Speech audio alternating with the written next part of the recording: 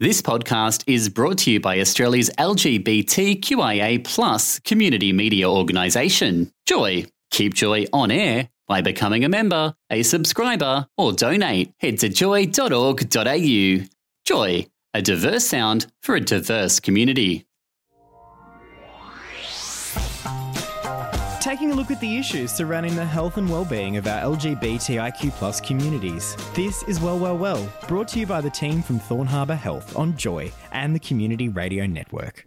Here on Well, you're with Jack and Jacinta, and we're now joined by Dr Brandy Cochrane, the Senior Lecturer and Chair of Criminology at the College of Law and Justice at Victoria University, and who was involved with the Forcibly Displaced People's Network in ways that we're going to find out over the course of the next 25 minutes or so.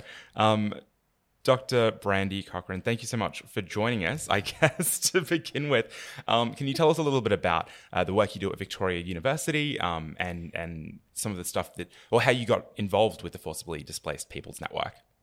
Yeah, I'm happy to chat about both those things. As you mentioned, I'm in the department within the law school at VU, and the majority of my work is around LGBTIQA+ issues more broadly. I do work around borders and migration and LGBTIQA+ people, which is how I got involved with FDPN. And then my other work is around the focus of the far right on LGBTIQA+ population. So that's my main areas of research. I first met the folks from FDPN when I went to their first conference that was up in Canberra. I was so excited to see a conference that was specifically about queer displaced people. It's, a very understudied area. And I was quite excited to talk a bit about some of the Administrative Appeals Tribunal rulings, specifically around trans people and the way that the judges spoke about them and the unfortunate way that their cases were being adjudicated in the tribunal. So went to their conference and went from there. Yeah. And what kind of stories or things did you see? Like you mentioned, the way that the judges talk about the people and the cases. What kind of things do you see? Yeah. When I was doing work specifically around this, there was this a lot of misunderstandings, right, about trans people, about if trans people needed surgery, why haven't you had surgery? But also just a huge difference in understanding people from, non-Western countries and their ideas about their own sexuality and their own gender, and saying, well, we have our own words for this, but you don't understand them. So how do I frame that? And that kind of led me down the line to do a project about how legal representatives actually help sort of shepherd applicants to knowable labels. And that's really interesting as well, because you have to get the judge to understand your story and care about you, right, as an asylum seeker. So great legal representatives do that well by helping you explain yourself in kind of a colonial Western heteronormative sort of way to be able to get your case through. But, we have, there's groups called, like, say, Pain Kids from Malaysia. And, that's a very specific thing. They're a tomboy. They often dress masculine. They often dress like women. So they also date women, but they don't have, they're like, well, trans, I guess it's not. Like, what does that mean? Why do you want me to have this? So it was a lot of picking apart what these kind of labels were and why our current justice system, or I should say administrative system, doesn't understand them. You were speaking about how, I suppose, the first time you had, I suppose, seen or worked with the FDPN was around was it the 2023 Queer Displacement Conference? No, the original one was a few years back. I want to say I'm not going to remember the date off the top of my head, but I was at the 2023 one. That's where we'll talk about this later, where we launched the report. But there was an initial one a few years back in Canberra that I was at. Cool. I appreciate that you haven't, I suppose, been at FDPN for the entire time that it's existed, but I suppose for people who aren't fully across the work of FDPN, can you speak a little bit about what the network does? And I suppose from what you've heard from, say, Renee or some of the other folk involved, how it came to be. Yeah, happy to chat about that. So the originators of FDPN, I would say, are Tina and Renee Dixson, and they are a married couple from Ukraine, so who are refugees and now are both studying PhDs here in Australia. And I think this was their brainchild, coming together, trying to get funding, saying, why can't we get services? Why are people saying there's no research out there about us? Why is nothing happening around it? So it became, well, they're both our forces of nature. I hope at some point you'll be able to interview them as well. But the idea is that we need to advocate for LGBTIQA plus refugees and asylum seekers. And I know that FDPN has grown since then. They have a whole board and a lot going on and a lot of different people involved. But they stand as the first registered organization that's actually led by LGBTQA plus people who have experienced forced displacement. So it's, sometimes they'll engage people, like I'll work with them on research projects or, volunteer my time, usually is what I do. But otherwise it's all run by folks with lived experience, which I think is incredibly important. And why I think also the survey, which we'll talk about later, is really important as well. Yeah, and at that 2023 Queer Displacement Conference in Canberra and Sydney leading up to World Pride, what was the aim of being there and, getting the message out? Was it about sharing the results, or was it about also connecting with people and bringing more people into the network? Yeah, I think it's both those things. I think it's when, we had this great report, and I'll just talk to it very briefly now, not the results, but just to say what it is. What we did was do a countrywide survey of LGBTIQA plus refugees and asylum seekers, and asked them questions, learned about them, tried to say, okay, well, what about access to health services? What about access to homelessness services? What about other kinds of things? What kind of distress are you under now? What are your biggest stresses? Things like that. And that's the first survey of its kind in Australia. So there's been other great surveys that do work, but they don't ask about migration status, or they don't ask about, things like sexuality, gender, things like this, in a more complicated way than just thinking about it in a binary. So the purpose of the survey, and launching that survey, is to say, well, you keep saying we don't have any data. Here's our data. We made it ourselves. And so it's about reflecting the voices of the people who undertook the survey, but it's also about getting governments, NGOs, and other people on board with supporting these kinds of people, these people that might fall out of heteronormative notions of what we understand a refugee to be.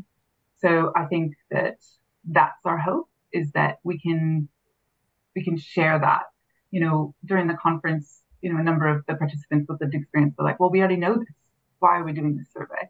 And it's like, well, now we have to tell everyone else, and we have to get them on board, and we have to get them to make changes. There needs to be specific, kind of delivery of services that are needed and are different than they are. So that's our hope. And I think we did, it's definitely a much larger conference than the first one. And I think we had a lot of people who really got on board, and we're happy to have like a piece of paper with all the numbers. Because, there's nothing that governments love more than a bit of numbers. So, yeah, that's about. You said that it was really one of the first, or the first, I suppose, pieces of research looking into the experience of queer displaced people specifically.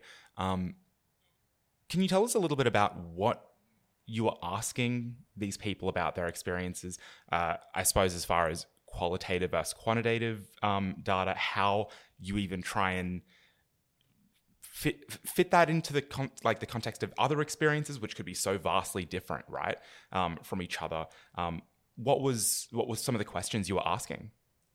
Yeah, we try to do a really good balance because, like we said, governments love numbers. But obviously, qualitative difference is essential, and individual voices are essential. So our work with the report is this hope that we've captured both of those things and that we can say both of those things. So we're able to use, a number of different direct quotes from people, but also then get overall experience as well, which I think is it's a really great report in that way, is that it tries to do both.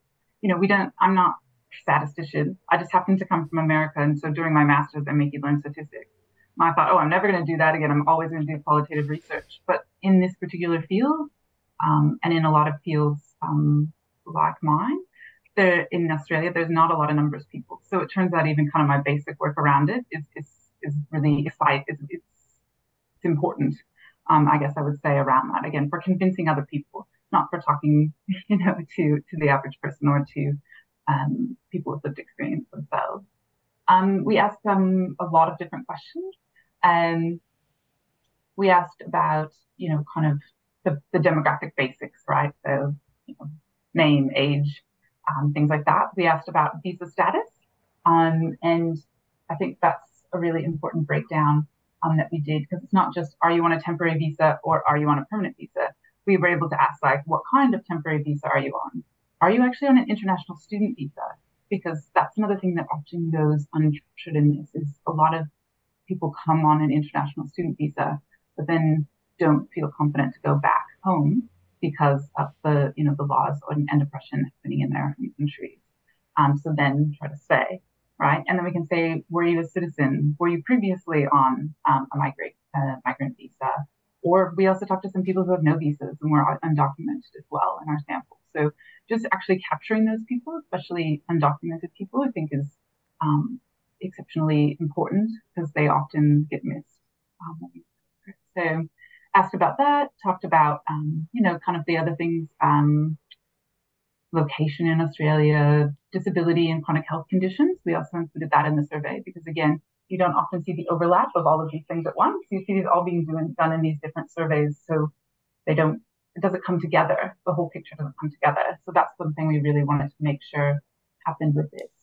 We asked a lot about health, mental health, physical health, access to doctors, access to mental health care.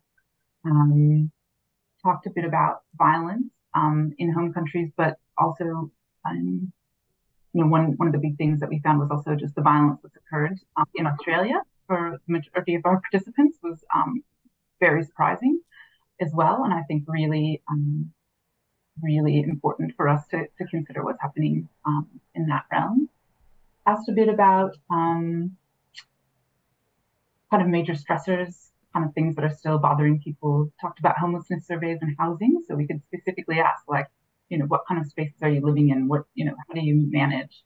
And then things around employment and education, questions around sex work and things like that. So we were able to capture this much, which I think is actually shows a really good picture of what's going on for the population, rather than this kind of, as I said before, aggregated data that you have to then try to overlap and figure out what's going on then. Here on Well, you're with Jack and Jacinta, and we're speaking with Dr. Brandy Cochrane from Victoria University and the Forcibly Displaced Peoples Network. Stick with us, we've got more coming up in just a moment. Sexual health, mental health, and the overall well-being of our LGBTIQ communities. You're listening to Well. You're still with Jack and Jacinta on Well, and Dr. Brandy Cochrane from Victoria University and the Forcibly Displaced Peoples Network. Before the break, we were speaking a little bit about the research that the Forcibly Displaced Peoples Network did and presented some of those findings at the 2023 Queer Displacement Conference. A number of people at the conference where this report was presented were like, we already know we have an understanding to some extent of what these experiences are like. But what were some of the other, I suppose, responses to the report being presented?